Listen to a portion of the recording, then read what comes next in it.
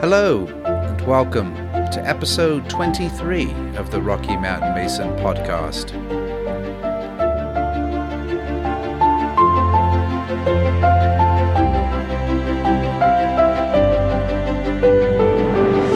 I am Ben Williams, your host, publisher and editor-in-chief at the Rocky Mountain Mason magazine, and today I'm pleased to bring to your attention a brief account, two accounts of the meeting of the Queen of Sheba and Solomon, King of Israel.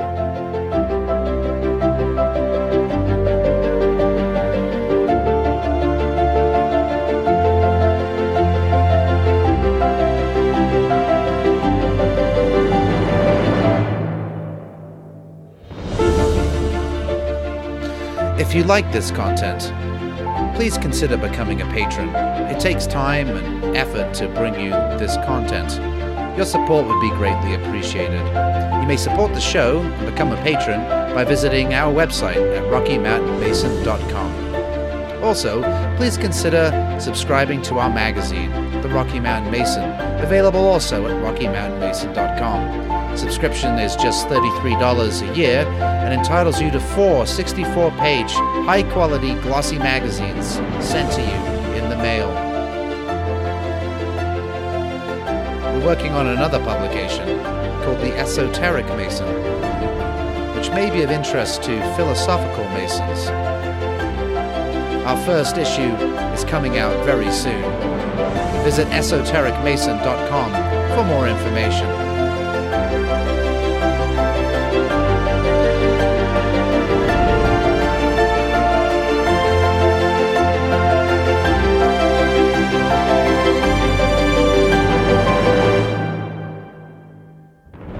And now, sit back and enjoy Solomon and Sheba.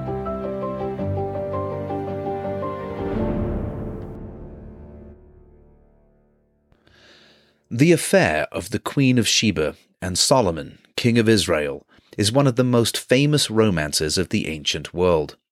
While only a brief mention is made in the Bible, in the first book of Kings, the legendary story of their meeting has inspired apocrypha, literature, even movies. This podcast details two of the most famous accounts of this meeting and how, according to one apocryphal book, the Ark of the Covenant was taken to Ethiopia by the illegitimate son of Solomon and the Queen, Menelik I, and a replica left in the Sanctum Sanctorum in the Temple of Solomon. Our first source for this tale is the Ethiopian book, the Kebra Nagast, The Glory of Kings. It was probably written about the 14th century in Ethiopia, in Ge'ez. The colophon of the book says that it was translated from Coptic, and alleges an earlier historicity back to the Council of Nicaea in 325. However, it is more likely that it was translated into Ge'ez from an Arabic predecessing document, or vorlage. It relies heavily on Old Testament sources and is taken as a historical account of the founding of the house of the rulers of Ethiopia. It likely contains older material as part of an oral tradition. The Kebra Nagast presents the most thorough account of the meeting between the Queen of Sheba, known as Makeda, and Solomon, King of Israel. Now our other source, offering a more colorful and magical tale, will be the Quran. The meeting is told by the Kebra Nagast. Solomon had already become famous across the Levant for his wisdom. He presided over a kingdom where, the Kebra Nagast informs us, peace and harmony prevailed to such a degree that all visitors there marveled. I quote, "There was neither a thief or a robber in his days." Solomon had many visitors, some to witness the kingdom in its majesty, still more to trade provisions for the construction of the temple, which, we might imagine, was a major economic activity in the region. Solomon had sent out word across the ancient world that he would gladly exchange gold for goods and services, and many merchants deigned to partake of his generosity. One such merchant was, I quote, "a man of great understanding, a man called Tamarin, who, I quote, comprehended the wisdom of Solomon and marveled thereat. He was a well-off man, a man of means. The Kebra Nagast tells us he used to load 520 camels, and he possessed about 370 ships. We don't know what Tomrin came to sell Solomon, but apparently he stayed in Jerusalem several months to witness and marvel at Solomon's undertakings. Quoting the Kebra Nagast, he watched carefully so that he might learn how the king made answer by his word, and understand his judgment, and the readiness of his mouth, and the discreetness of his speech, and his manner of his life. For Solomon opened his mouth in parables, and his words were sweeter than the purest honey. His whole behavior was admirable, and his whole aspect pleasant. Eventually, Tamarin was dismissed, and he returned to Sheba in modern-day Ethiopia, where he was pleased to relate his experiences to the queen, as she, too, had already heard much to wonder about this wise king of Israel. Quoting the Kebra Nagast, and he told her how Solomon administered just judgment, and how he spake with authority, and how he decided rightly in all the matters which he inquired into, and how he returned soft and gracious answers, and how there was nothing false about him, and how he appointed inspectors over the 700 woodmen who hauled the timber, and the 800 masons who hewed the stone, and how he sought to learn from all the merchants and dealers concerning the cunning craft, and the working thereof, and how he received information and imparted it twofold, and how all his handicraft and all his works were performed with wisdom. According to the Kebra Nagast, this went on for some time, with Tamarin relating stories of Solomon each morning until the queen, herself possessed of wisdom, for the love of wisdom is the beginning of wisdom, determined to go to Israel to meet Solomon herself. For I desire wisdom, the queen said, and my heart seeketh to find understanding. I am smitten with the love of wisdom, and I am constrained by the cords of understanding. For wisdom is far better than treasure of gold and silver, and wisdom is the best of everything that hath been created on the earth. So, with an enormous entourage, she embarked through the desert, and after some time arrived in Israel as Solomon was working at the building of the house of God. Solomon was apparently quite hands-on with his supervisory role in building the temple, imparting his wisdom to the masons.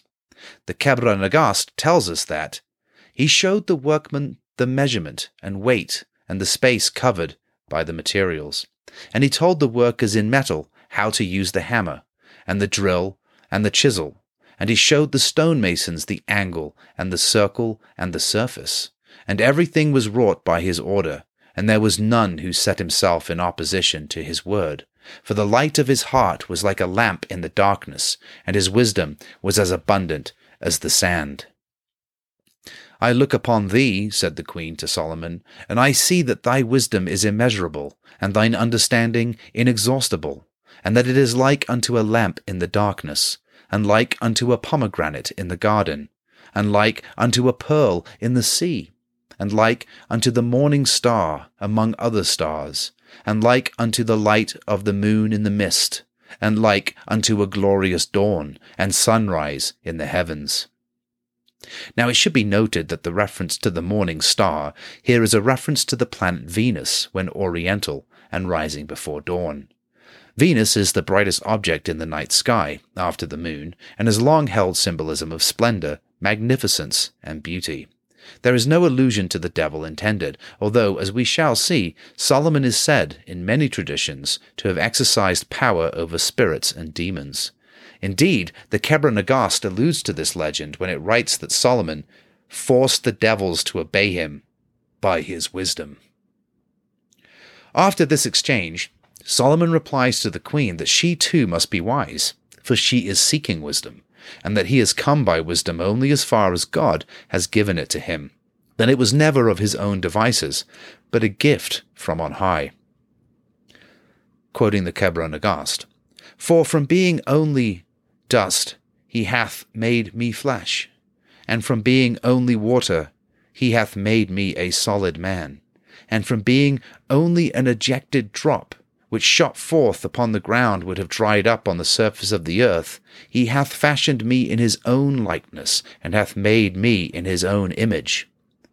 Solomon at this point stops a laborer carrying a stone upon his head and compares himself to the laborer, saying he is no better, that they are equal, and that all men live and all men die, and each has his talents, uses, and services to the performance of the divine will. Solomon espouses compassion, love, cooperation, righteousness, and humility. And God loveth the lowly minded, and those who practice humility walk in his way, and they shall rejoice in his kingdom, Solomon says. The devil is arrogant and haughty. Blessed is the man who knoweth wisdom, that is to say, compassion and the fear of God. The Queen of Sheba promises never to worship the sun, but the God of Israel, the God of Abraham, the God of Isaac, the God of Jacob, saying that the tabernacle of the God of Israel shall be unto me my lady, and unto my seed after me, and unto all my kingdoms that are under my dominion. They became friends. Solomon answered all her questions over a period of 6 months, until the queen made ready to leave and return to her kingdom in Ethiopia. At this point, Solomon realizes what he must do. "A woman of such splendid beauty hath come to me from the ends of the earth," exclaimed Solomon to himself. "What do I know? Will God give me seed in her?" As the Book of Kings notes, Solomon was a lover of women. He counted Hebrews, Egyptians, Canaanites, Edomites, Moabites, Syrians, and other women among his 700 wives. And let's not forget, he had 300 concubines as well. The Kebra Nagast says he had 400 queens and 600 concubines, but why trifle? That should be enough to exhaust any man, but not Solomon, who was, evidently, not only wise. Interestingly, the Kebra Nagast, which is redacted predominantly as a Christian book, explains away Solomon's polygamy by saying that he followed the pledge God gave Abraham to multiply his progeny like the stars of heaven, and that he was using his wisdom besides because, by producing a lot of children, he could overcome the unholy in the region by sending his sons and daughters out into the world. However, the book then adds that these, I quote, "early peoples lived under the law of the flesh, for the grace of the Holy Spirit had not been given unto them." And it goes on to caution, somewhat presciently, lest anyone be inspired to emulate Solomon in ways other than his prodigious wisdom. I quote, "Those who marry many wives seek their own punishment. He who marrieth one wife hath no sin." Having had the benefits of an amorous youth, I tend to agree with this advice. Anyway, back to the story. So the Queen of Sheba is readying to leave on the morrow, and Solomon realizes he's out of time. The queen, who must have sensed his feelings, makes him promise that night not to take her by force. Solomon gladly assents to this rather shocking statement, but only if she likewise promises to take nothing in his house by force either. She agrees, and so the pact is made. Solomon now gets a little crafty. "And with wise intent," says the book, "Solomon sent her meats which would make her thirsty, and drinks that were mingled with vinegar, and fish, and dishes made with pepper." In the midst of the night, then, the queen awakens with a terrible thirst. She, of course, reaches for a nearby carafe of water to slake her parched throat when, we might imagine, all the lights come on, and Solomon, standing in the shadows, steps forward with a half-smile on his face. "Why hast thou broken the oath that thou hast sworn that thou wouldst not take by force anything that is in my house?" Solomon asks. And she answered him, we presume tremulously, "Is the oath broken by my drinking water?" To which he replies, and we must believe with a twinkle in his eye, "Is there anything that thou hast seen under the heavens that is better than water?" "I have sinned against myself," she admits, "but let me drink water for my thirst." "Am I perchance free from the oath which thou hast made me answer?" he then asks. "Be free from thy oath, only let me drink water." And the rest needs no words. However, importantly, Solomon has a dream in the midst of the night. a brilliant sun shining splendor over Israel. But then it withdraws and flies away to Ethiopia and shines with great brightness forever, for it willed to dwell there, the Kebra Nagast says. Solomon awakens and interprets the dream as the Spirit of God shining on a foreign land in a future time as a result of the sin of Israel violating the covenant with the Lord. And when Solomon the king saw his vision in his sleep, his soul became disturbed, and his understanding was snatched away as by lightning, and he woke with an agitated mind. And moreover, Solomon marveled concerning the queen, for she was vigorous in strength, and beautiful of form, and she was undefiled in her virginity, and she had reigned for 6 years in her own country, and, notwithstanding her gracious attraction and her splendid form, had preserved her body pure. Apparently, Solomon is a mortal after all, and all the wisdom in the world is still no match for a woman. But I digress. At this point, Solomon gives the queen whatever she asks for, and she leaves for Ethiopia, a conqueror, with Solomon a little vanquished. Solomon gives her some incredible stuff, including, and I quote, a vessel wherein one could travel over the sea, and a vessel wherein one could traverse the air, which Solomon had made by the wisdom that God had given unto him. Of interest to every royal archmason, Solomon also gave her a signet ring to give to his child, if a son, by which he could recognize him in the future. And Solomon took her aside so that they might be alone together, and he took off the ring that was on his little finger, which is of course a signet ring, and he gave it to the queen, and said unto her, Take this, so that thou mayest not forget me, and if it happen that I obtain seed from thee, this ring shall be unto it a sign, and if it be a man-child, he shall come to me, and the peace of God be with thee. The queen of Sheba did indeed bear a son, Menelik, and when he was 22, he went to visit Solomon, wearing the signet to identify him to the king. The Kebra Nagast establishes that Menelik was of a great likeness to his father, so much so that on his travels to Jerusalem through Judah, many people gave him gifts, mistaking him to be Solomon.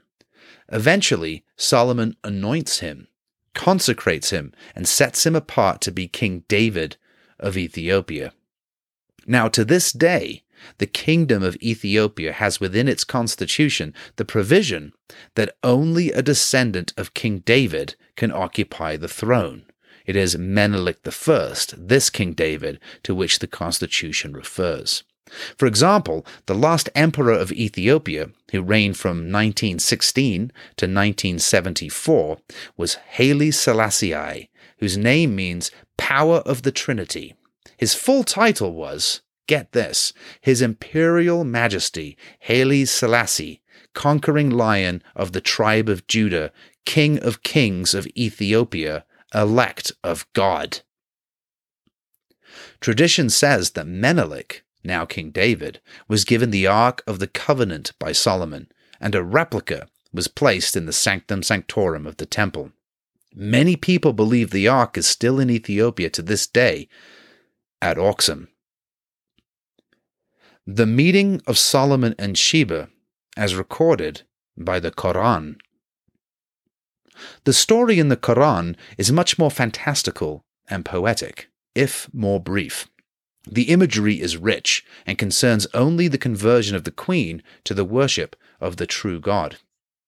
According to the Quran, Solomon, who was able to converse with all animals freely, as the rabbinical tradition also records, one day noticed a hoopoe bird was missing. I will punish him with a severe penalty or execute him unless he bring me a clear reason for his absence, Solomon says. But the bird returns with news of a different country, Sheba, where the queen hath been given abundance of all things, and hers is a mighty throne, the bird says. But the hoopoe bird explains the queen and her people are sun worshippers, bowing to a false god, tricked by Satan into believing in their false piety. So Solomon sends the queen a letter, exhorting her for her idolatry, calling her to come before him in Jerusalem. The queen, fearing wrath and war, and mistaking the intent of the letter, sends him a gift of money. But Solomon is not placated at all. "Will you give me abundance in wealth?" he rhetorically asks. "But that which the one has given me is better than that which he has given you. Nay, it is ye who rejoice in your gift." So Solomon sends the hoopoe bird back with threats of war.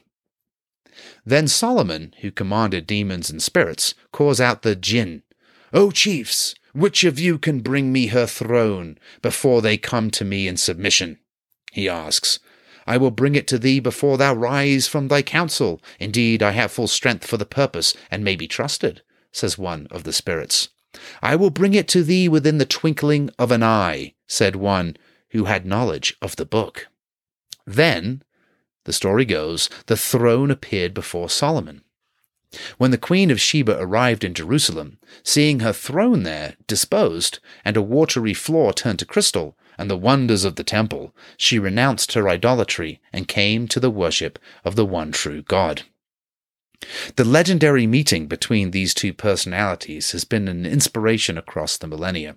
No matter how their meeting occurred or what actually happened, we can take enjoyment in the rich tradition of Solomon, our Grand Master, and recognize that there was likely a common source for all these interpretations, including the Bible, that have come down to us through a succession of ages to impart lessons well learned, tried, and true throughout the passage of time.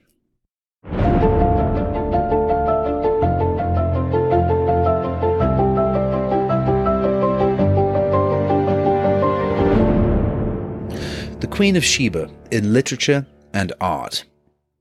So 1 Kings 10 has a relatively brief account of the Queen meeting with Solomon. 2 Chronicles 9 is basically a repeat of 1 Kings 10. The Jewish historian Josephus mentions her in Book 8, Chapter 6 of his Antiquities of the Jews, written in 93 AD. A clan in Nigeria lays claim to heritage from the Queen of Sheba, and that a series of ditches and walls built in the 9th, 10th, and 11th centuries comprise a monument to her greatness. She's inspired a slew of movies. Betty Blythe played her in the 1921 movie The Queen of Sheba. Eleonora Rofo played her in the 1952 movie The Queen of Sheba. Gina Lollobrigida played her in the 1959 movie Solomon and Sheba, and Halle Berry played her in the 1995 television show Solomon and Sheba.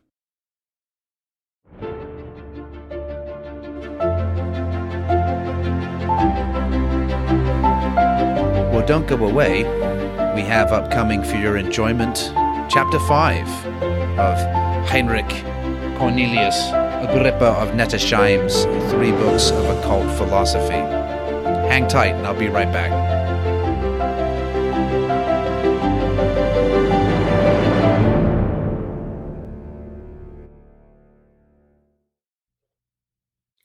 Chapter 5 of the Wonderful Natures of Fire and Earth. There are 2 things, saith Hermes, viz., fire and earth, which are sufficient for the operation of all wonderful things. The former is active, the latter passive. Fire, as saith Dionysius, in all things, and through all things, comes and goes away bright. It is in all things bright, and at the same time occult and unknown.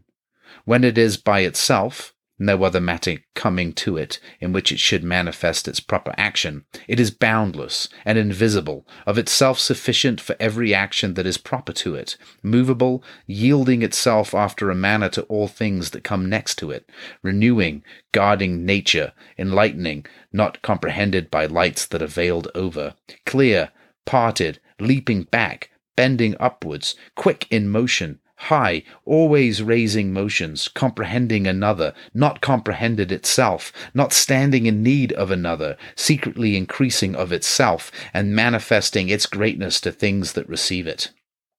Active, powerful, invisibly present in all things at once, it will not be affronted or opposed, but as it were in a way of revenge, it will reduce on a sudden things into obedience to itself, incomprehensible, impalpable, not lessened, most rich in all dispensations of itself. Fire, as saith Pliny, is the boundless, the mischievous part of the nature of things, it being a question whether it destroys or produceth most things. Fire itself is one, and penetrates through all things, as say the Pythagoreans, also spread abroad in the heavens, and shining, but in the infernal place straitened, dark, and tormenting, in the midway it partakes of both. Fire, therefore, in itself is one, but in that which receives it, manifold, and in differing subjects it is distributed in a different manner, as Celanthes witnesseth in Cicero. That fire, then, which we use is fetched out of other things. It is in stones, and is fetched out by the stroke of the steel. It is in earth, and makes that, after digging up, to smoke. It is in water, and heats springs and wells. It is in the depth of the sea, and makes that, being tossed with winds, warm. It is in the air, and makes it, as we oftentimes see, to burn. And all animals and living things whatsoever, and also all vegetables, are preserved by heat, and everything that lives, lives by reason of the enclosed heat. The properties of the fire that is above are heat, making all things fruitful, and light, giving life to all things. The properties of the infernal fire are the parched heat, consuming all things, and darkness, making all things barren. The celestial and bright fire drives away spirits of darkness. Also, this our fire made with wood drives away the same, inasmuch as it hath an analogy with, and is the vehiculum of that superior light, as also of him who saith, I am the light of the world, which is true fire, the Father of lights, from whom every good thing that is given comes, sending forth the light of his fire, and communicating it first to the sun, and the rest of the celestial bodies, and by these, as by mediating instruments conveying that light into our fire. As therefore the spirits of darkness are stronger in the dark, so good spirits, which are angels of light, are augmented not only by that light, which is divine, of the sun and celestial, but also by the light of our common fire. Hence it was that the first and most wise institutors of religions and ceremonies ordained that prayers, singings, and all manner of divine worships whatsoever should not be performed without lighted candles or torches. Hence also was that significant saying of Pythagoras, Do not speak of God without light.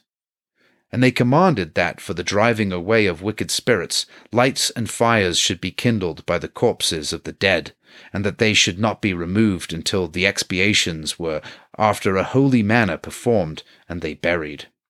And the great Jehovah himself in the old law commanded that all his sacrifices should be offered with fire, and that fire should always be burning upon the altar, which custom the priests of the altar did always observe and keep amongst the Romans. Now the basis and foundation of all the elements is the earth, for that is the object, subject, and receptacle of all celestial rays and influences. In it are contained the seeds and seminal virtues of all things, and therefore it is said to be animal, vegetable, and mineral.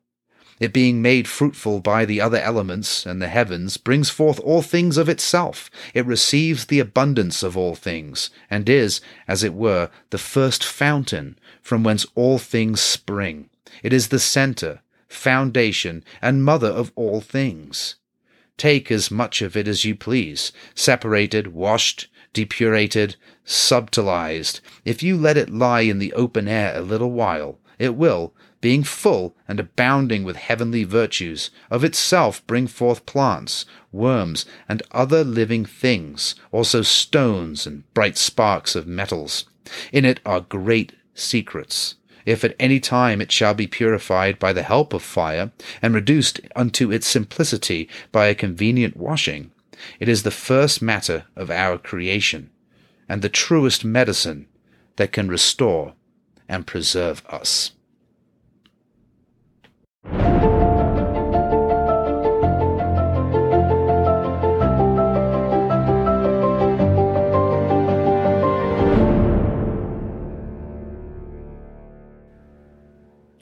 So of interest, perhaps, there at the end is an allusion to what some have taken to read a spontaneous generation from the matter of earth.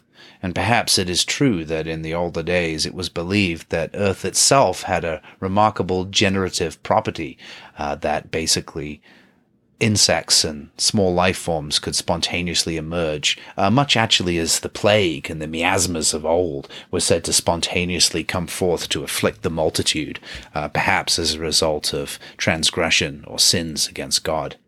I'm not entirely sure that is untrue, in the sense of a modern looking back at the reading. However, I think there is also a more subtle insinuation to the text that doesn't necessarily rely exclusively on this generative principle in matter, but that there is a material principia, a principal material from which all other forms are generable when it comes to the vessel that is shaped for the dwelling of the Spirit. And I'll let you contemplate that.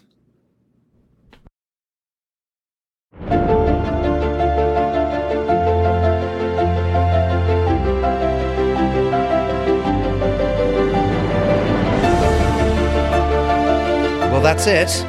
Thank you for listening this far. If you've enjoyed this podcast, please visit our website, RockyMountainMason.com. Visit our parent company, LaughingLion.net.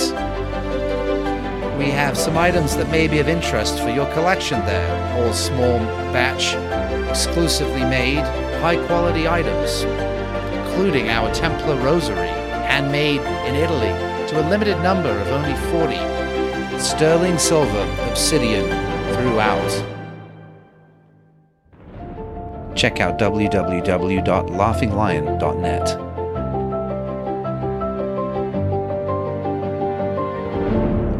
And until next time, take care and Godspeed.